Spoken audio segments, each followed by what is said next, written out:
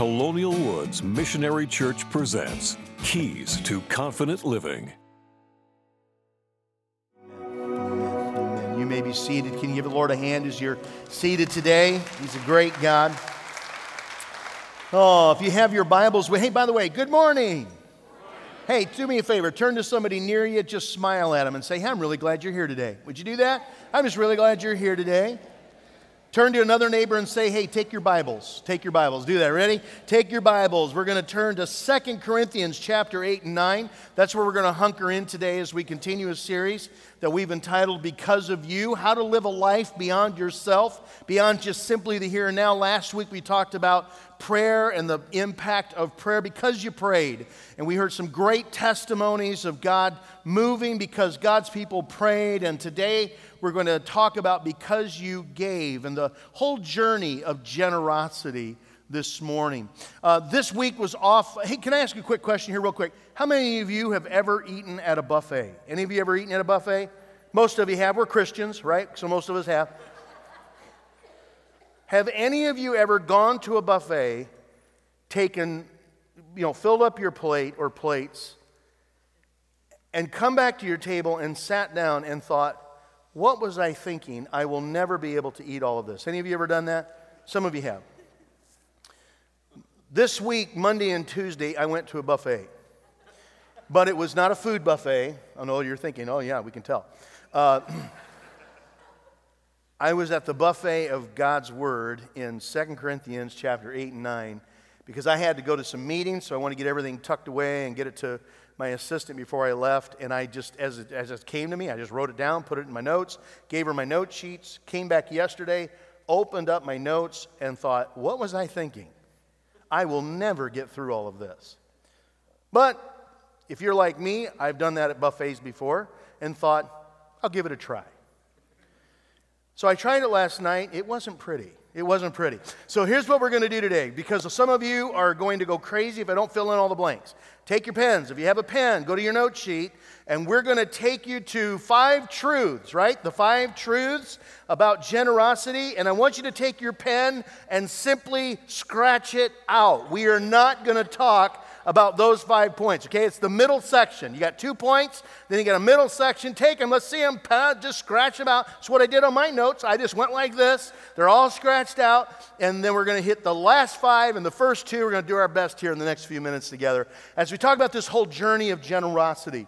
Now, I got to tell you, there's no area of my personal life as a Christian that God has taught me more counterintuitively than in this whole area of generosity. I grew up in my mom and dad were both Depression-era individuals. They grew up during the Depression. My dad was born before the Depression. Mom was born right smack dab in the middle of the Depression or the early part of the Depression. And some of you, maybe you have parents or grandparents, or maybe you were Depression-era. And I will just tell you, as is often the case with those who lived during the Depression, my parents were incredibly frugal. They were frugal, and they put an emphasis on the importance of saving. And by the way, I don't want to suggest that if you're frugal, that you're not generous, because I have found that some of the most generous people in the world are very frugal when it comes to themselves. They're very frugal. They don't like wasting any of God's resources, so they're very personally frugal. But when it comes to generosity, then they want to be able to invest it in the harvest field.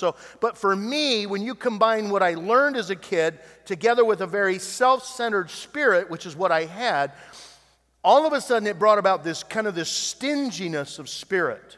Everything was about me. So when I came to Christ, God began immediately to rip that out of my character. He began to challenge me that life was not about me, it was about Him. It was not about what I could gain, it was about what God wanted to do through my life. And so He had to teach me how to give and how to actually enjoy being generous with my life. And so I remember one of the first things I recall as a new believer, I was being discipled by a guy by the name of Greg, and Greg was a senior. I was a freshman at Indiana University, and I was feasting on the Word. I came alive. I loved the Word of God. It was just something that I loved as an early believer, and it's just one of my giftings. And so he saw that in me, and so he went over to his shelf. I remember him doing it, grabbing a commentary he only had a couple, and giving it to me and saying, here, just want to give that to you. Now, I got to tell you, I'm not used to that, so I'm thinking, okay, what do I have to pay for that, right? Because I'm used to making sure there's an equal exchange. What do I owe you for that? And he said, no, I just want to bless you. And I got to tell you, because I had that stingy spirit, it was hard for me to even receive a blessing, right? Because I just assumed I had to pay him back. Later in that year, the Spirit of God really spoke to my heart, and I was kind of learning what it meant to go by what the Lord was prompting me to do. And I had to buy a pair of tennis shoes, and Greg was going to go with me to the mall there in Bloomington, Indiana. And I remember very specifically when we were going into the shoe store, the Lord prompted my heart and said, I want you to bless Greg with a brand new pair of running shoes. And I was on a really fixed budget. I mean, I had just so much to make it through the year. I wanted to pay my first year of college. And so I went in there and I just, out of obedience, said, Greg, I want to bless you today. Pick out any pair of shoes you want. I feel like God's wanting me to buy you a pair of shoes. And he did. And it was somewhere around $100 or $80 to $100, which 150 years ago, that's a lot of money, right? And so I was this college student, didn't have anything. And yet, all of a sudden, it was like, wow. What a joy to be generous. Tammy and I, a year or two later, we're moving toward marriage. And we began to talk about finances in marriage. And Tammy brought up this whole concept of tithing. That she believed, she was raised, that you give 10% of your finances to the Lord. That's just your first fruits that you give to the Lord. And I wasn't against it. I just didn't know anything about it. I'd never heard of it, and I wasn't really even reluctant. It was such a foreign concept, but in our marriage, we committed day one. We were going to give the first 10%. We try to do more than that now, but we're going to give to the Lord. We're going to trust Him. This is not ours. It's all about Him. The first 10% goes to the Lord. We practice that through college. We practice that through early ministry, and God has just blessed us over and over through just simply learning what it is to enjoy being generous. Went into church ministry. We experienced in our churches that the stingier we wanted to be, the more God wanted us to open our hands and our arms and be generous, and God just blessed and blessed. We've been so fortunate to be in some incredible churches and to just have wonderful relationship with our folks and go on that journey with them. I remember when I came here to Colonial Woods about 17 years ago, one of our very first board meetings, we had a missionary. In fact, it was Rob Foster. He was starting a brand new venture or project in China and requested if we could invest, and I can't remember if it was $5,000 or $7,000. Something tells me it was $7,000. Would we be willing to do that? And it was a very short conversation when our leadership said, well, of course we can do this. And they invested, and I'll be honest with you, we probably shouldn't have because of just, being within our budget and stuff. But I loved it because their attitude was, God has blessed us so much, how could we not want to bless others? God has cared for us so much, how could we not want to care for others? And if we are, by faith, generous people, God will take care of us. And so over and over, the Lord has taken me on this journey of generosity, but something occurred to me. You can be very generous corporately and still be stingy individually. I didn't hear a single amen on that. You can be, in other words, we should do something about that. We should get involved in that. It is always easier to corporately be generous than it is to be individually generous, right? Still not an amen. You're not picking up what I'm putting down. But what I'm saying is this, is that I've learned over the years, God doesn't want us just to be generous. God wants me to be generous. God wants me, and He wants me to learn what it is to be generous in my life. It's like the guy who was in the locker room at a golf course, and the phone rings, and so he puts it on speakerphone, and on the other line, she goes, honey, is that you? Are you at the golf course? And he said, yeah, I'm here.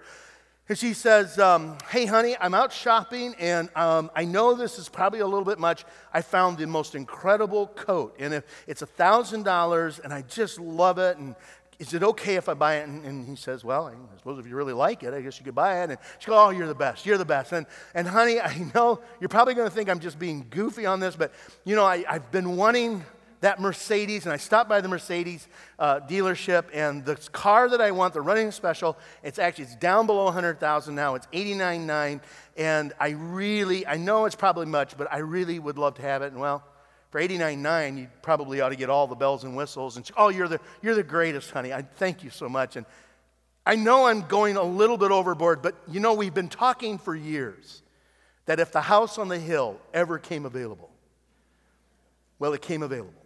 It's on the market, $650,000. I know that's at the top end, but honey, this is our dream home. Would you mind if I, and he just simply said, well, it's kind of a soft market right now, and maybe offer $590 or something like that. And, oh, you're the best, honey. You're incredible. I love you. I'll see you when you get home. And she hangs up, and he hangs up, and he puts the phone down, and everybody's just standing in the locker room going. He goes, anybody know whose phone this is?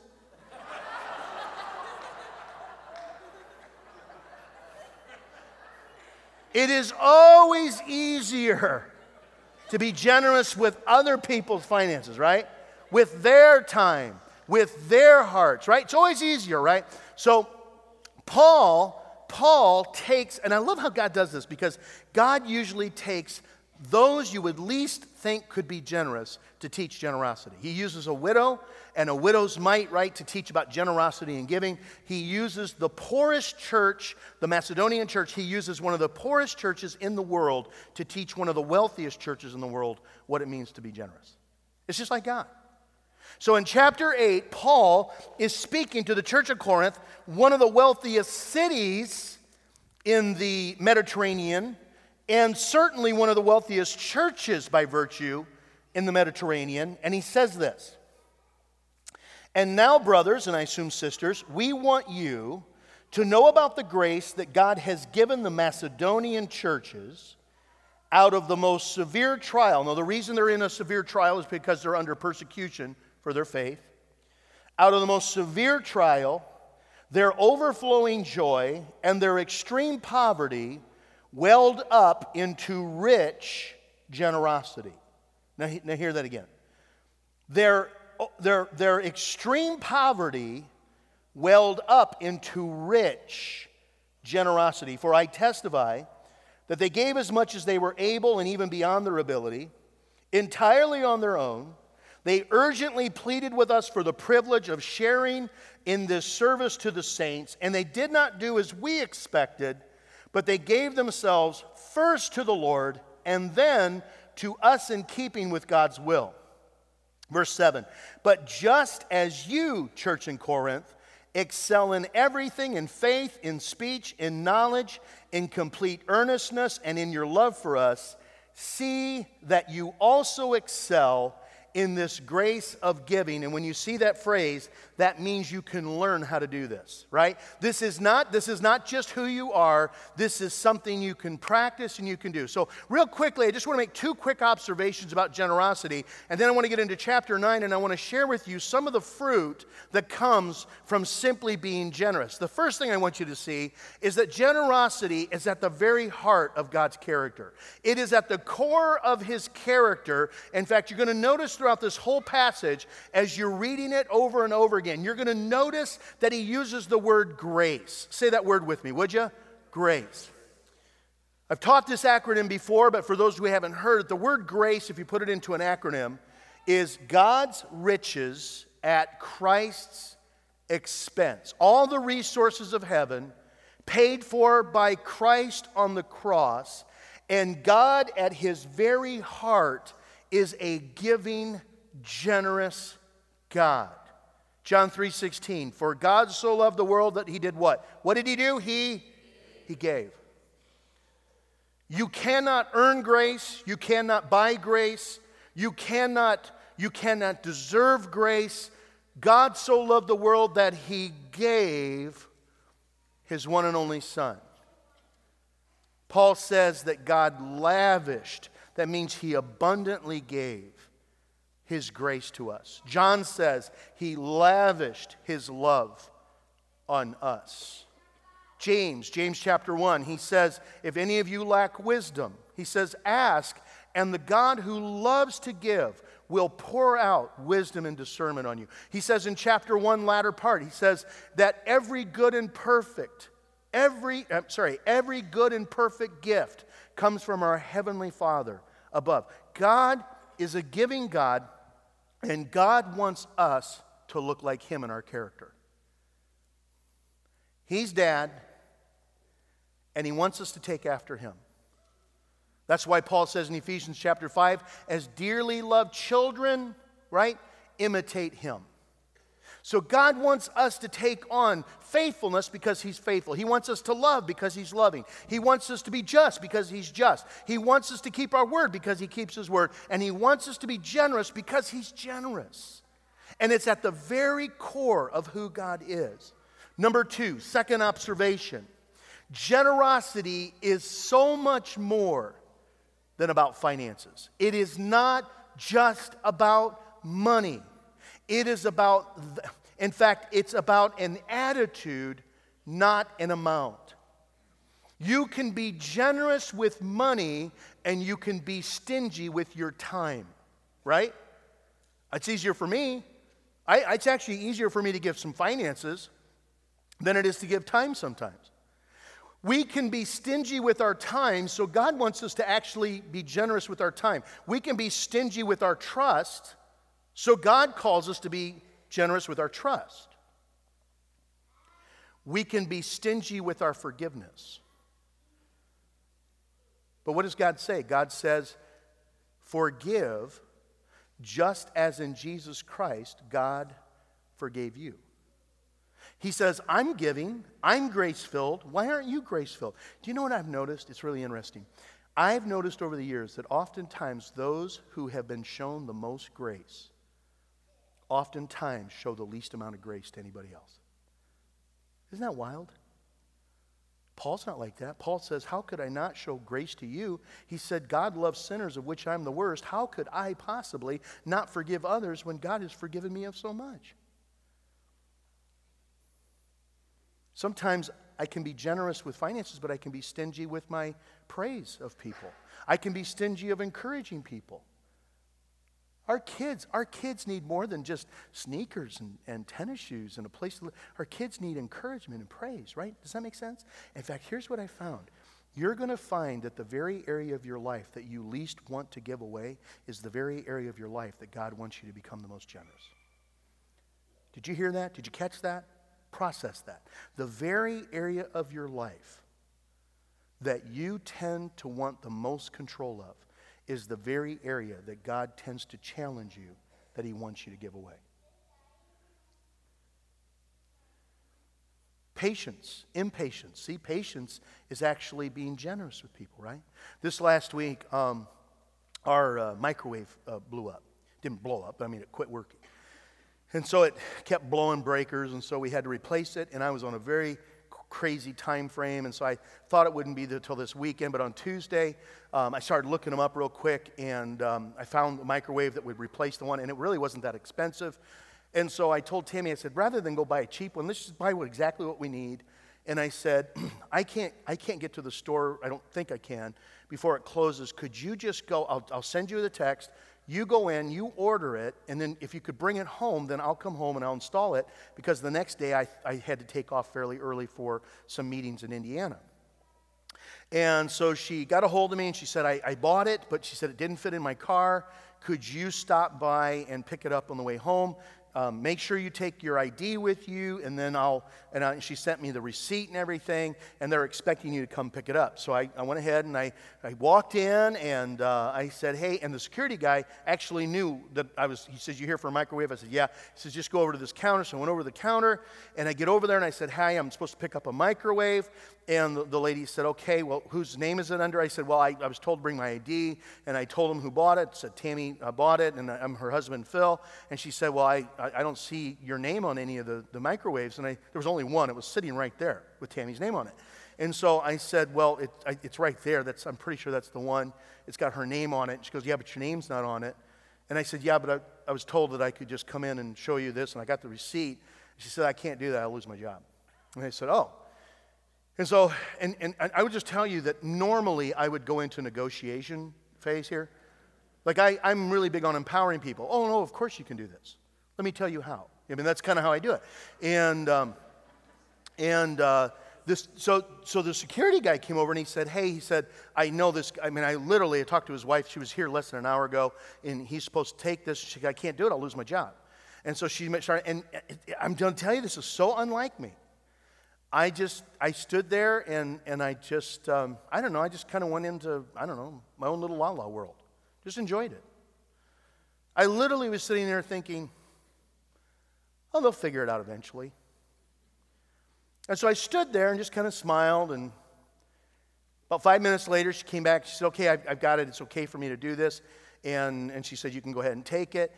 And it was literally right there. And she said something to me that I just got to tell you, I was so blown away that I heard her say it. She said, thank you for your patience. Me! I literally in that moment said, Lord, thank you so much. Thank you for just helping me relax and enjoy, because I had a lot to do that night. But I was generous in that moment, right? You're going to find something. You're going to find that if you struggle with generosity, it will never seem like the right time to be generous. And if you love generosity, there will never seem like a bad time to be generous. The Macedonian churches, they were impoverished, and they begged for the right to give. I've never had a person beg me to give that I'm aware of. I've never, please, plead with me. He said they pleaded with me. But you will also find that it does not. You will always make excuses for not being generous.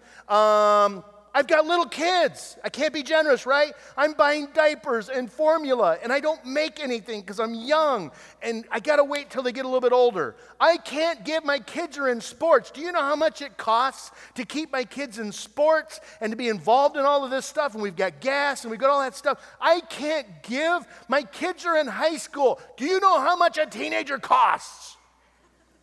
By the way, if you have little kids, I don't want to discourage you. They don't get cheaper. You're thinking right now, the messy diapers, that this is all. No. It's just that it gets more expensive. They have oil changes, cars, insurance, all that kind of stuff. It just gets more expensive. Jeans cost more, all that kind of stuff. Sorry to say it, it's just it. You'll never, right? Because you never have enough money for kids, right? You just say, I'm going to have kids. No, you'll never have enough money. Well, I can't. My kids are in college. I am broke. Can I get a witness? I can't be generous. My kid is out of college. And I don't have anything left. I can't be generous. I'm 50-something years old, and I got to get ready for retirement. I can't give. I'm retired. I'm on a fixed income. Are you catching what I'm saying here? There will never be a good time. But if you catch the heart of generosity, and it's not just about finances, you will find there's never a bad time. So let's go on the journey. What happens when we practice generosity? Let's go into chapter 9. I love this. Paul says, verse 6, chapter 9, remember this, whoever sows sparingly will also reap sparingly. Whoever sows generously will reap generously. By the way, so what's the insinuation there? Is that you're investing, and that when you sow generosity, you reap generosity or generously. Each man, each woman should give what he has decided in his heart to give, not reluctantly or under compulsion or because the pastor said so. That's mine. That's Win Mayor. For God loves a cheerful giver. Say that phrase with me. God loves a cheerful giver. And God is able to make all grace abound to you, so that in all things, at all times, having all that you need, you will abound in every good work. As it is written, he who scattered abroad his gifts to the poor, his righteousness endures forever. Now, he who supplies the seed to the sower and bread for food will also supply and increase your store of seed and He will enlarge the harvest of your righteousness. You pour out, God knows how to pour in. You will be made rich, not in a bank account necessarily. You will be made rich in every way so that you can be generous on every occasion. Now, why did God make you rich in every way? So you can be generous in every way. Does that make sense? What I find is the title changes. We become believers, but the motives can stay the same. It's still very selfish. But when we understand that God blesses and blesses and blesses so that we can bless and bless and bless, it is not about us, it's about Him. Worship is not about us, it's about Him. All of this is not about us, it's all about Him. And He says He is able to make you so that you can be generous on every occasion, and through your generosity, it will result in thanksgiving to God. This service that you perform is not only supplying the needs of God's people, but it is also overflowing in many expressions of thanks to God. Because of the service by which you have proved yourselves, men will praise God for the obedience that accompanies your confession of the gospel and for your generosity in sharing with them and with everyone else. And in their prayers for you, their hearts will go out to you because of the surpassing grace that God has given to you. 5 fruitful harvests that come from a life of generosity. Number 1, fruitful harvest is that others are encouraged to keep standing. When you give your life away, when you invest in the lives of others, He looks and He says, do you realize that when you give into their need, it encourages those that are in need? It's not so that you are in want, it's so that they are cared for, just as when they are giving in your time of need. One of the things that I am so blessed to be able to do, and you saw a little bit of it with Rick as he was sharing with you, but I get to hear the stories of people that are encouraged because someone simply was kind to them, blessed them, gave their life away. When you put time into someone's life, when you come alongside of that one who perhaps is a little bit extra grace required, and yet you minister grace into their lives, it gives them the courage and the encouragement to keep standing. A few years ago, we were investing out of a fund that we had developed, which was, we had a fund that we set aside just so that we could give it away.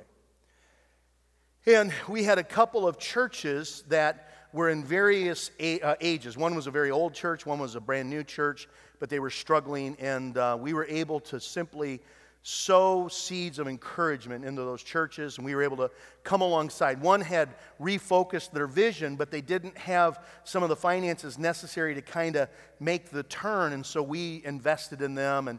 And can I just tell you that more than the finances that we were able to give, and you know, we as a leadership, we have the privilege a lot of times of being able to oversee and direct that stewardship, but can I just tell you that to this day, they will still look back and they will just simply say, you were such an encouragement to us. And they reached into their communities, knowing that they weren't alone, that there is something about the encouragement that is sown into the kingdom of God when we are generous with ourselves. Number 2, there's another fruitful harvest. Number 2, a seed is planted that is going to reap an eternal reward. And here's something I want to challenge you with.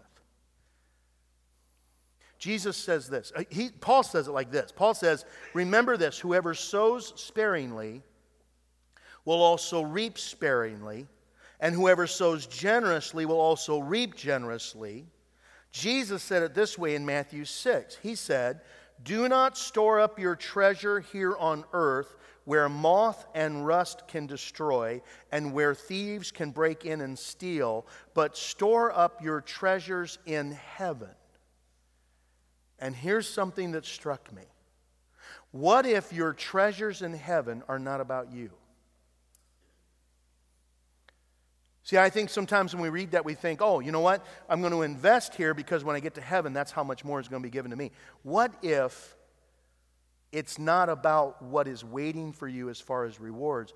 What if what is stored up in heaven are lives that have been impacted by your generosity. Rick was telling the truth when he said that our investments in Africa are beyond measure, and it's not because we haven't tried. They literally have grown into countries that we don't find out till a year later that there's even a church there. Charles, who's a good friend of mine, Charles Kenyon Dewey, about 4 or 5 years ago, he stopped trying to count. At last count, his best guess was over 150,000 disciples. He finally quit trying to count.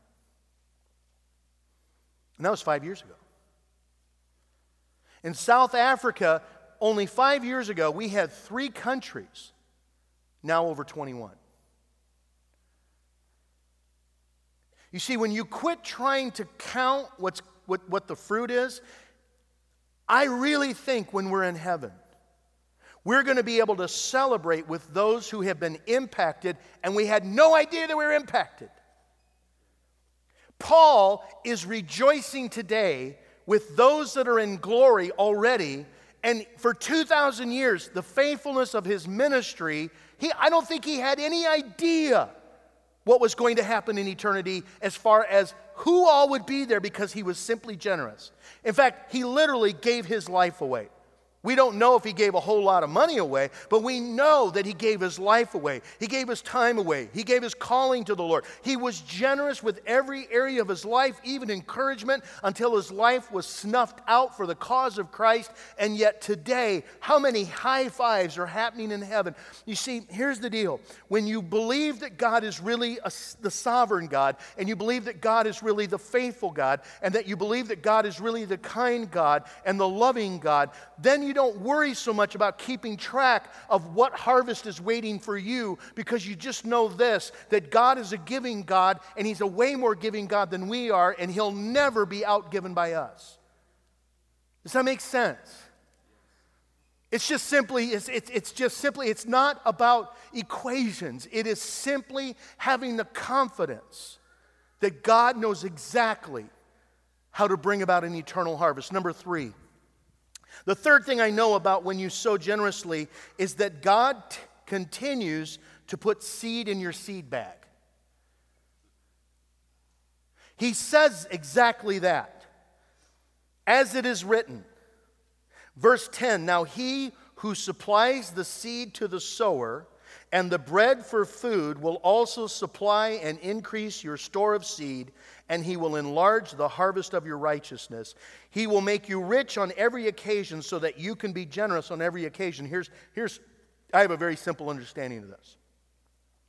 God loves to pour into my life.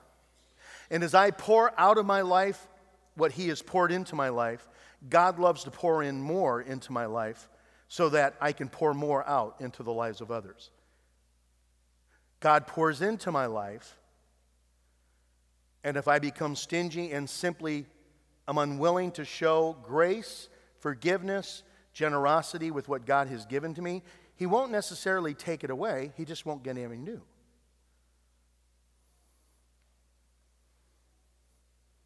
Heard a guy one time say, he said, you know what?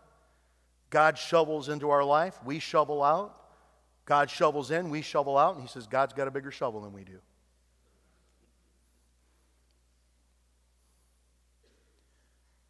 Why in the world would God bless us with more when we haven't been faithful with what we have? I said that last week as a church. Church, why would God bring in? The greatness of a church is not who comes in. The greatness of a church is who we're willing to let go, send out. Greatness of a church is what's going out, not what's coming in. Now, I love you all, but this is not the greatness of the church. The greatness of a church is what's going out. Number 4. The fourth fruit that comes from generosity is that God is glorified and thanksgiving goes up to Him in worship. Isn't this incredible? When we do this thing right for the right reasons, we show grace into people's life, we show generosity into their lives, God gets the glory. This is the worship service almost nobody ever talks about. We talk about worship in music, and we talk about worship in fellowship. We talk about worship in prayer. We talk about worship in the Word of God. But did you realize that when we're generous, God takes this and God is glorified through the generosity of His people? And can I just share with you, the main goal of our life should be to want to just simply bring Him glory. The main goal of this church is to bring Him glory. We talked about being in awe of Him. The main goal of our life is to give reverence and incredible, just to love on Him. That's the main goal of our life. And number five, you will find that generosity has a way of coming back to us in the kindness that is shown by others. I love what Paul says. Paul says that in their prayers for you, in other words, he says, you're being generous, you're pouring yourself out, but now what's happening is they're ministering grace back to you through their prayers and their kindness toward you. I have had a chance over the years to walk through a lot of crisis with people. And I have noticed that sometimes people, they walk through hard times, and when they walk through hard times, they tend to go through it kind of alone. And then there are those that when they go through a crisis, they have all kinds of people who come around them and pour into their lives. And it's just an observation. I have noticed that those who have spent their lives pouring into others have the most poured back into their lives when they go through crisis. It's just the way that it is. I'm going to invite the worship team to come forward. About 20 years ago, I was in Israel. And I was with a tour bus, a number of folks that were going there. And we went to the Holocaust Museum. And that's a very somber visit, by the way. And as we were driving into the grounds of the Holocaust Museum, there's a grove of trees. And our tour guide said, this is the grove of the righteous Gentiles. And there are trees that are planted there in remembrance of Gentiles who saved the lives of Jews during the Holocaust. And as we were coming up, she said, up here on your, I think it was the left, there is the tree for Oskar Schindler. And we knew who that was because it was just a couple years earlier that the movie Schindler's List came out. Was it Liam Neeson was Schindler, as Oskar Schindler? And I actually did a little study on Oskar's life. Oskar Schindler was a Nazi. He was a German businessman who was a member of the Nazi Party, was a philanderer, was extremely extravagant, wasteful with money. And by his own accounts, he was just kind of greedy. And during the Holocaust, when Jews were being put into concentration camps, they first of all were segregated, then they were put into concentration camps, then from the concentration camps they were taken to the gas chambers. Oskar Schindler, something happened where it stopped being about money, and he began to use his businesses and his resources to try to save Jewish people. And so the way that he would save them was by hiring them to work in his factories, which at one time was producing war ammunitions. And in order to be able to hire these Jews, he would have to bribe officials. And so he would pay $100 for a person, and then they would let you essentially buy a Jewish person and hire them to work in your factory. At the end of the war, Oskar Schindler actually was bankrupt. And the U.S. allies came in and actually rescued the Jews that were in his factory in the concentration camp. And at the end of the movie, if you happen to watch the movie, Oskar Schindler is standing there, and because he's a member of the Nazi Party, he's going to be arrested for his as part of the party.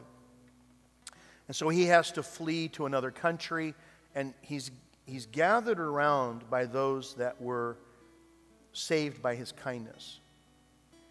And unbeknownst to him, they had very little resources, but some of them still had the gold fillings in their teeth. And so they pulled their teeth and they took the gold out of the gold filling, they melted it down, and they made him a ring, and it looks kind of like a wedding ring.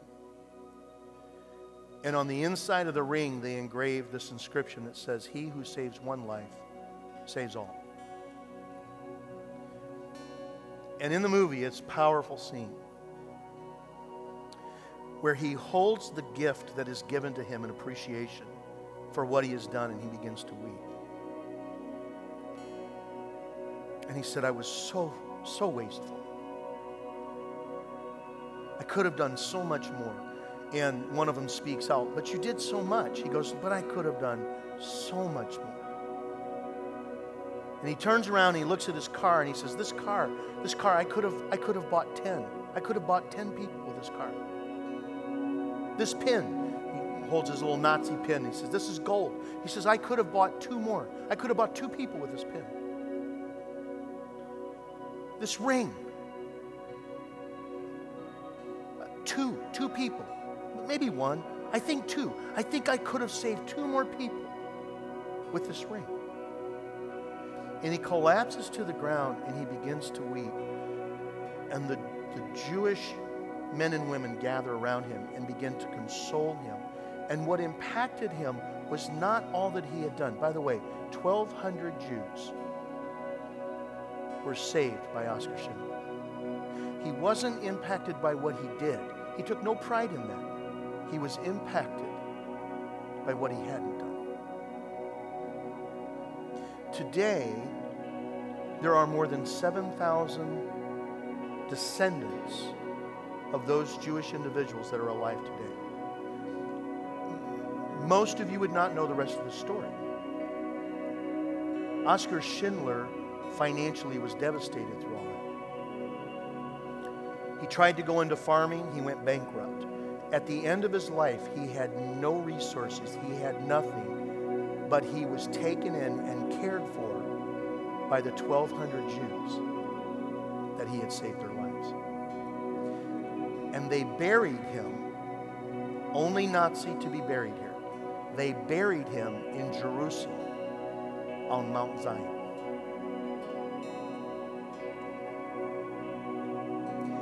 He who sows sparingly will reap sparingly. He who sows generously will reap a harvest. Father, as we come before you this morning, I thank you that you are so generous. And I thank you that you are so kind. And I thank you that you gave everything for us and for me. And forgive me, Lord, when I have become stingy and thought that this is somehow just about me, when I want to hold on to that which you've given to me. And Lord, today I have a feeling that you're probably speaking to many of us in different ways, some with their forgiveness, some with grace, some with encouragement, some with words of affirmation, some on the area of finances, but the very thing that we are very reluctant to give, you want us to become generous. Lord, help us. Do you realize this? You can force a person to give, but you cannot force them to be generous. Spirit of the living God, would you develop and help me to grow into being a generous, cheerful, giving person, so that my life will live beyond my life, but into eternity. Thank you. It's in Jesus' name we pray. Amen. Colonial Woods Missionary Church presents Keys to Confident Living.